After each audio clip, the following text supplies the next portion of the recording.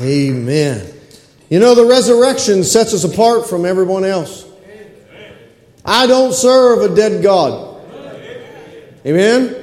If you serve the Lord Jesus Christ, the Son of God, the only begotten of the Father, come on now, neither do you. Everybody else serves a God that serves a man or a God or something they call that's dead and gone. And I serve a living God. And it's not just because I said so, it's because God said so Himself. Amen. 2 Corinthians chapter 6, please. I love talking about Easter and resurrection. I love talking about how sad it would have been to be a Sadducee and not believe in the resurrection. They were sad, you see. Amen. 2 Corinthians chapter 6. But listen, there's easy parts of the Bible to preach. Resurrection's an easy part to preach. Most of, Christians all proclaim that and love that and know it's true, and that's what the reason we can be saved is that Jesus died on the cross and rose from the dead. Amen? It's easy to preach the love of God, what the choir sang about today. It's easy to talk about what John the Apostle spoke to us about. God is love. But I would not be the pastor that God has asked me to be. I would not be the preacher. I would not be what you want me to be and need me to be if I only preach those two things. The Word of God speaking to us about something very specific here. Listen here, that we need to hear. We need to be reminded of. This morning, as we consider the text that Brother Williams read to us out of 2 Corinthians 6, I want you to consider who is speaking and to whom he's speaking to. This is Paul the Apostle speaking to the Corinthians, meaning the people that are saved in Corinth, the church there at Corinth. Corinth was a place in Greece. It was a city that was located on a small land bridge. When you think about the large landmass of Greece and then there's a smaller one underneath of it, they're both pretty large and there's a land bridge that connects the two. It's not very big. Corinth was located on that land bridge. Water came in from the east and from the west and met at the land bridge. Without meeting there, they'd have to sail down and around the bottom of Greece and come up the other side. A lot of Europe and a lot of Asia would meet there. Good trading spot, place that sailors would be and merchantmen would be, and you wanted to buy, sell, or trade something, it was a place you could go. It was a well-known port city. It was controlled by the Roman government in this time. Rome had conquered it and taken control of it. And so there were Romans there, but there was also Jews there. And Jews, during the persecution in Jerusalem and the persecution in Rome, many had fled to the city of Corinth. Other people, there was all kinds of different religions there. It was a very diverse city. Diverse kinds of places that people come from, and a diverse in the area of religion. There was lots of temples and places of worship in the city of Corinth. Places of worship like worshiping the god Apollo, right? Of light and all of that, right? The one of Poseidon, right? Of the sea. And all these gods that the Greeks and all that would worship. There was a temple to Aphrodite, right? The goddess of love. If you can consider what might take place around a temple to the goddess of love. There in fact were 1,000 priestesses. This temple was on a mountain north of the city just a little bit, and those priestesses would come down in the evening, it would make themselves available to the people below in the name of this goddess Aphrodite. It was a wicked place. It was a place of many gods, of all kinds of beliefs, of all kinds of background. It was a sinful, wicked place. It was not a place with that you wouldn't want to be known as a Corinthian girl. Not at all. It was a place of wicked reputation. Business was good there, obviously, because it was a port city. Paul would have done well there in making his tents and selling them there and witnessing in the marketplace. But it was still a very wicked place. Paul reminds these people where they come from when he's writing to them in the first letter of the Corinthians. In chapter 6 of 1 Corinthians, he says this, "Know ye not that the unrighteous shall not inherit the kingdom of God? Be not deceived, neither fornicators, nor idolaters, nor adulterers, nor effeminate, nor abusers of themselves with mankind, nor thieves, nor covetous, nor drunkards, nor revilers, nor extortioners shall inherit the kingdom of God." Watch this now. "And such were some of you. But ye are washed, but ye are sanctified, but ye are justified in the name of the Lord Jesus and by the Spirit of God." He's talking to these Christians in this wicked city, and he says, yes, you were of that city. You were of that crowd. You were wicked. You were of those kind of people, but you are saved. You're different now. That's what the choir opened the service with, didn't it? It's different now since Jesus saved my soul. You're different.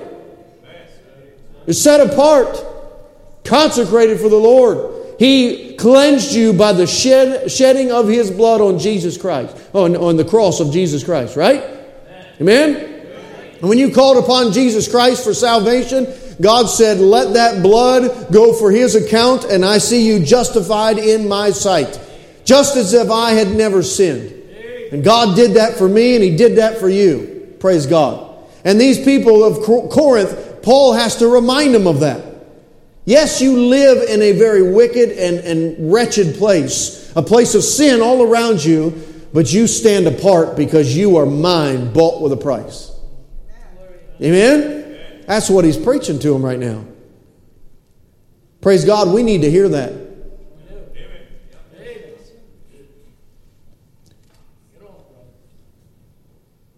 It don't matter what city we're talking about in the United States of America anymore. We need to hear it. The filth that goes on all around us, right down on the own streets, right there in our workplaces, and even sometimes in our own home. God's calling us out here. Jesus died for these people of Corinth just like He died for all the world. He died for the one who has had to step over people that were drunk this morning to get to church. He died for those people. He died for the people that were running around last night doing all kinds of wickedness, as well as He died for the person that's been in church their whole life and has tried to live clean. He died for both. Amen? Praise God, both can be saved. It's not by your works, it's by Jesus Christ. And He can save you if you just ask. But here, Paul's not cutting the Corinthians any slack. He says, He said, you live in a world of filth, in a city of filth, and I'm calling you out to be holy. That's what he's saying right there. I'm calling you out to be holy because you are of God, and God said it. He said, I didn't say it, God said it. God, of course, demanding righteousness. Let's look at our text here, and let's go back a few verses. This is 2 Corinthians 6. And look at verse 14, please. Often folks look at this verse and they read it and they associate it with marriage. Now it can be associated with marriage, but it's much more than that. Look what the Bible says here. This is 2 Corinthians 6, verse 14. But be ye not unequally yoked together with unbelievers. Amen. Right? Let me read it again. Be ye not unequally yoked together with unbelievers. Think about a yoke. Two animals teaming up together, yoked together, pulling and dragging a plow behind them or whatever they're working on. Amen? In the Old Testament, God said, don't put the oxen and the donkey together. 2 different types of animals, 2 different sizes, 2 different pulling strengths, 2 different things. He said, don't do it together. He's teaching us that in the Old Testament. He's teaching it to us right here. He says, be ye not unequally yoked together with unbelievers. For what fellowship hath righteousness with unrighteousness? And what communion hath light with darkness? I love the picture he's painting here. How does light and darkness dwell together? It doesn't. Even in a pitch black room, a little candle sure makes that darkness flee, doesn't it? When God said, let there be light, and He divided the light from the darkness. Why? Because it can't dwell together. And He's using that illustration there for you and me. Look as he keeps going here, verse 15. And what concord with Christ hath Christ with Belial? Or what hath he that believeth with an infidel? Let's understand these words. That word Belial, it's capitalized there. It is actually another name for Satan. And it means worthlessness. The one who is worthy of it all, Christ. What communion, what concord, what agreement hath he with Belial? And then it says infidel. That word infidel is an interesting word. The word for believer in the New Testament, and let me get this right. Let me look. I wrote it here in my notes. It's the Greek word pistos, P-I-S-T-O-S. I might be pronouncing it wrong. I read it in a book. I didn't hear it. All right, P-I-S-T-O-S. It's a Greek word, and that's the word for believer. Infidel is if you take that word pistos and you put an A in front of it. You with me? What happens when we put an A in front of a word? It means the opposite, doesn't it? So believer and infidel mean complete opposites. What he's saying is those that follow Jesus Christ and those that don't, what agreement do they have? Amos said that very thing. How can 2 walk together lest they be agreed? Isn't that what he said? That's what he said. That's what he said. The word, many of us, we hear the word atheist. We know what that means because we hear it and we read it and people say it, they quote it. Atheist is a word with an A in front of it. Theist means to believe in God. And atheist is the opposite, to not believe in God. We understand these things, we just don't think about them often. Notice what the Word of God says here, verse 16. And what agreement hath the temple of God with idols? Can you imagine the temple of God in the Old Testament? Wow. Built for God's glory. And God said, I will put my name there and I'll put my presence there with the Ark of the Covenant behind that curtain of Holy of Holies. Right? Amen. He says, if my people, which are called by my name, shall humble themselves. Right? In other words, they're getting right with God. They're coming back and confessing their sin. He said, I will answer that. I will heal their land. I will forgive them their sins. Praise God. He said, I'll meet with them there. Can you imagine the temple of God set apart sacred for that purpose? And somebody setting up a false idol, an idol to a false God. Can you imagine that? You know, my Bible talks about how the temple of God was put before some idols, some false idols over there in the Philistines. Did you see what you read about that? Have you read that? See what God did to those things? Knocked it over and head was off and everything else. God doesn't stand for that. And can you imagine setting up idol worship in a place sacred? Can you imagine this morning having an idol in this place that is set apart for God's glory and to preach Him and Him only? Great application here just for a minute. What kind of idols we got up here?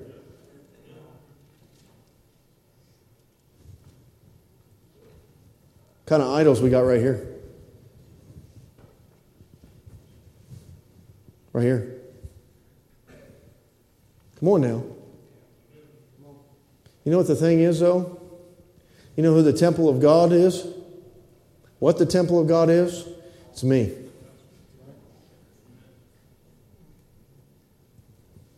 This is the church. This is the church building. We are the church. The group of believers that have come out of the world, saved, called out from the world. We're the church. But God says in His Word multiple times that I'm the temple of the Holy Ghost because He resides within me. Look at the word, look at the scripture here. He says, "And what agreement?" Verse 16, "hath the temple of God with idols? For ye are the temple of the living God. As God has said, I will dwell in them and walk in them, and I will be their God, and they shall be my people."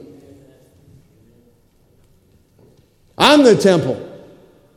Not some place, not some group of people, but me, because the Holy Spirit of God lives right here. And God's saying, I live within you. Be holy as I am holy. Be ye separate.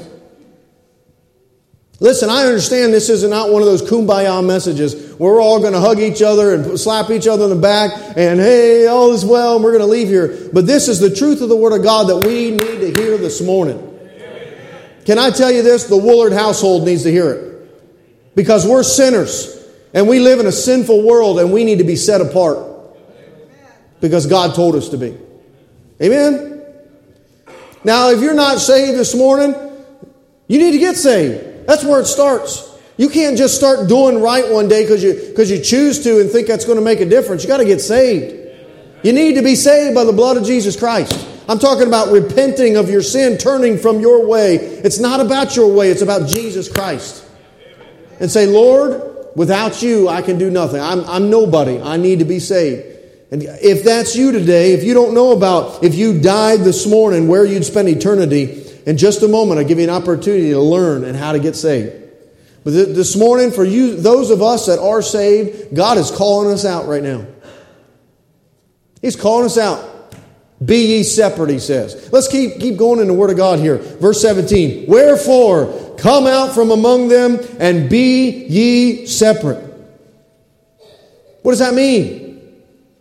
I think we all can understand what separate means. What does that mean? Is not holding hands with the heathen. Again, Amos said, how can two walk together lest they be agreed? When one person has the Spirit of God that is convicting them of sin and teaching them what is right and what is holy, and another person doesn't, there's going to be some disagreements along the way. Amen? Amen. Be careful about going into business with unbelievers because you just don't know. Be careful of that stuff. He says don't be unequally yoked. Amen? Why? Because you're serving two different things.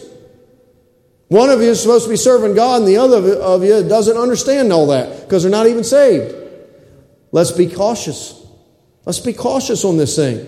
Now, we can talk about the marriage thing. That's often how this is application here. It's not the only time, but it is often applied that. Why does a believer have any business marrying an unbeliever?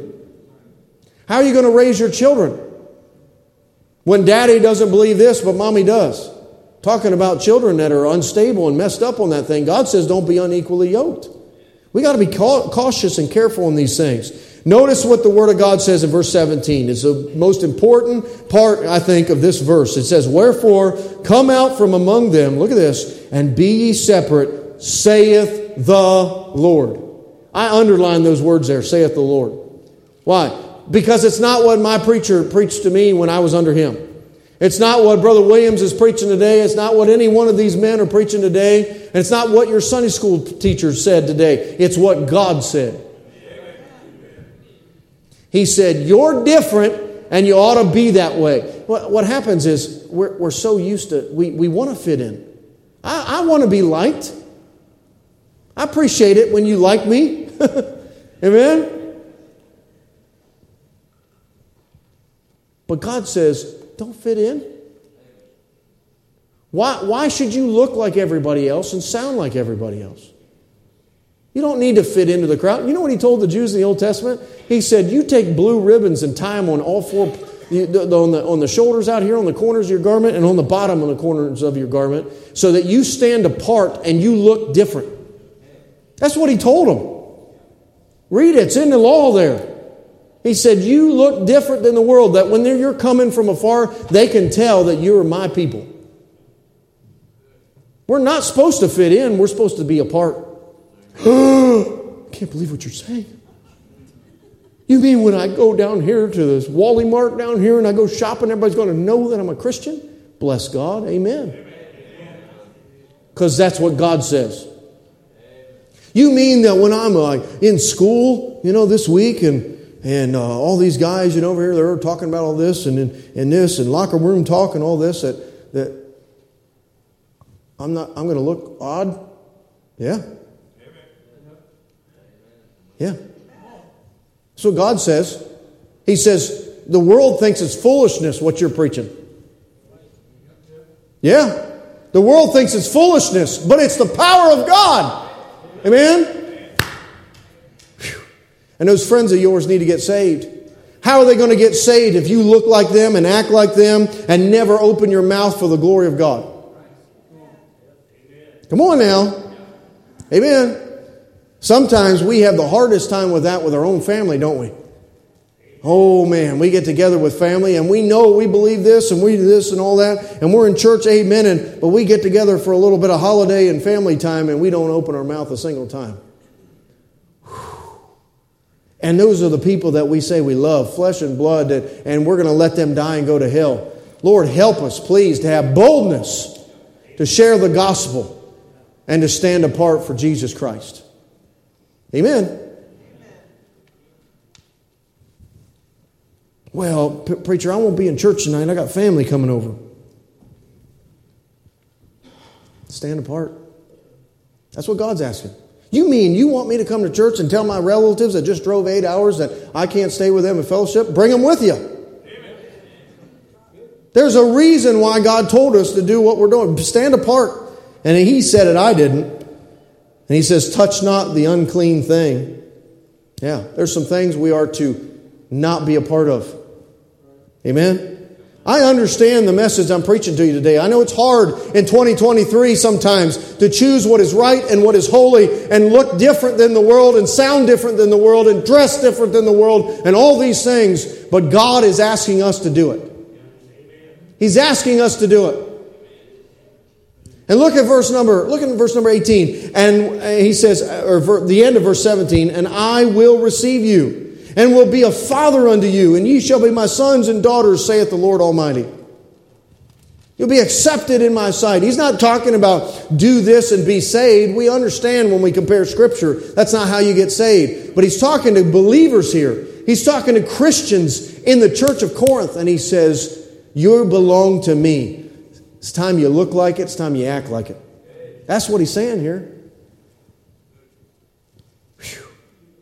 Wouldn't it be great if Americans looked and sounded like Americans and believed what Americans used to believe 50 and 60 and 70 years ago? I stand out because I stand for that flag that's waving. Praise God for it. Because that's my flag, because I'm a red-blooded American male. And I'm proud of it. Amen. And I stand apart in an international crowd because I'm an American. I'm not ashamed of it. I don't want to hide in there. Now, sometimes in certain situations and different times of life, and you know me, I desired military, but I was not allowed with my health and all those things. I've never been in some situations as some of you all have who've had to take some big stands and fight for freedoms, and thank you for doing that. Praise God for that. But I'm still an American and I believe in it. And I'm going to stand and be an American. Amen? Why would that be any different as a Christian? We're talking about eternity. We're talking about Jesus Christ saved my soul from a literal eternal place of damnation. And He said, I died for you. Would you at least live for me? And this little bit of life that I gave you on this earth, would you live for me? That's what He's asking us. Be ye separate. Be ye separate. Amen and amen. 1 Peter says this, wherefore gird up your loins of your mind and be sober and hope to the end for the grace that is brought unto you at the revelation of Jesus Christ. As obedient children, watch this now, not fashioning yourselves according to the former lusts in your ignorance. But as He which hath called you is holy, so be ye holy in all manner of conversation. Because it is written, be ye holy, for I am holy. Amen? Amen. Amen and amen. We know these things, but we need the reminder. We want, too often, church, let's be real for a minute. Too often we get complaining about the way our country is, don't we? Some things that are going on in our country and the sin that we have really been accustomed to, been made to be accustomed to over the last couple decades. You know, I'm talking about this filth of all this sin in the world, homosexuality and everything else, and killing babies and everything. People used to I can't believe that's going on, and now we accept it. It's on every television show. It's in every book. It's in every school. It's in everything. That we've been the frog in the frying pan for a long time, haven't we? Yes, we have. And we complain and we talk about those things. And I can't believe where our country is headed and what's going on. But what business do we have complaining about our country when we ourselves won't even get holy and right in our own mind and heart before God? God's calling us out today. He's saying to believers today, be ye holy, for I am holy. Come out from among them and be ye separate. Oftentimes, individual families want the church. Hey, why is the church doing this? And why isn't this right? And why is that right? Again, what business we got when we're not holy? Jesus Christ, of course, said that, you take that beam out of your own eye. Amen. It's my responsibility to walk holy before God. Ephesians chapter 1, verse 4 says that we should be holy and without blame before Him in love. Now, let's get real. Let's get down right where the rubber meets the road for a minute, folks. We're all flesh and blood in here. It's easy to have character when we're sitting among our friends and Christians right here in church, isn't it? It's easy to do what's right. But when we're by ourselves and nobody's looking, that's where our character's tested. Many of us are doing taxes and trying to do that thing. I wonder if we're doing right and holy before God with money and taxes. Is that? Oh my! He's talking about money now. Are we not? Is that absent from being right and holy before God? He didn't say come out and be separate and be holy, except for in money. He didn't say that. He said do right.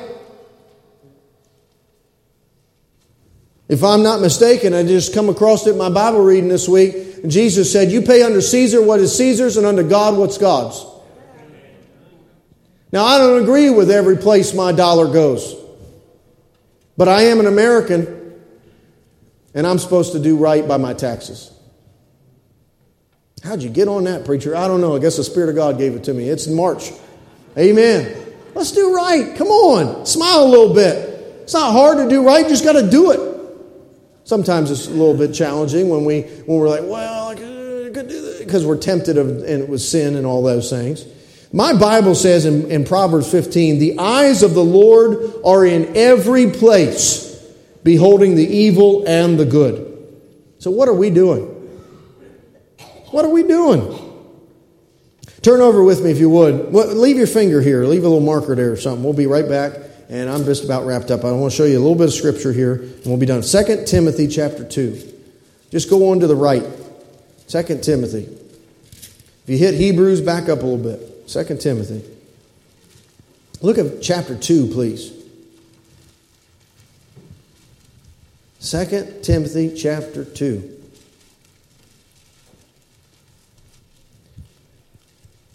I'm preaching this message because this is what God gave me today.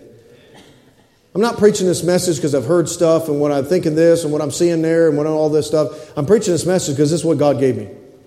Now, whatever sin and whatever things are going on in your life and God's stepping on your toes and convicting you, get right before God. I don't know what it is. It's not for me to know all that stuff. What it is for me to do is preach the truth that God's asked me to preach. And let's get right. That means the preacher too. That means me. If I've got some things in my heart that aren't right, I need to get on this altar and beg God to forgive my sin and turn from that wretched stuff. It don't matter if we're talking about filth that we'd be ashamed that everybody knows about, or if we're talking about just a thought of pride, it's all wretched sin, and we got to turn from it. Amen? Amen. Look at 2 Timothy chapter 2 here, and look with me, please, if you would, verse 19. Verse 19. 2 Timothy 2:19, the Bible says, "Nevertheless, the foundation of God standeth sure, having this seal, the Lord knoweth them that are His." Praise God. "And let every one that nameth the name of Christ," what's it say? Won't you read that for me? Let's start with and. Let's start with and go to the end of the verse. "And let every one that nameth the name of Christ depart from iniquity. Be ye holy." He keeps going here. "But in a great house there are not only vessels of gold and of silver, but also of wood and of earth, and some to honor and some to dishonor." He's talking about us. He's saying among the church, there's vessels, there's us. We're supposed to be used of God. We're supposed to be empty before Him and allow Him to fill us and use us. And there are some vessels that are honorable and some that are dishonorable because of what they've had in them. Yeah. Some of you all have some really nice glasses that you like to use for company coming over. And some of you have a little throwaway cup that you use to scoop the dog food out of the bag. You know what I'm talking about. Smells, you ever smell it? Listen, there's vessels of honor and there's vessels of dishonor. I would hope that if you invited me over to your house, you wouldn't give me the cup that you've been scooping all the cat and dog food with. I'm a nobody, but you understand, you come to my house, you ain't getting that. You with me now? You understand what we're saying. That's what God's talking about here. "If a man therefore purge himself from these," from what? From the iniquity that He's asking us to depart from. "If a man therefore purge himself from these, he shall be a vessel unto honor, sanctified and meet for the master's use, and prepared unto every good work." And then look at the first phrase of verse 22. "Flee also youthful lusts." Amen? Amen. Amen. I'm going to go back to the passage in 2 Corinthians. I'm going to read one verse. We finished up chapter 6. I'm going to read the first verse of chapter 7. The Bible says right here, "Having therefore these promises." What promises? Well, the end of chapter 6. Okay, Paul wrote this as a letter. He didn't write the letter and say, chapter 7. We put that in there to help us find verses. He wrote this as a letter. And he got done talking about how God has received us. He's called us His children, sons and daughters. And then he gets into chapter 7, verse 1. "Having therefore these promises, dearly beloved, let us cleanse ourselves from all filthiness of the flesh and spirit, perfecting holiness in the fear of God." It doesn't matter if we're newly saved in here, and it doesn't matter if we've been saved for 60 years or more. Whatever the case is. It doesn't matter if we look just right this morning or if we've got marks of sin on us. It don't matter. God says, "I want you to be holy."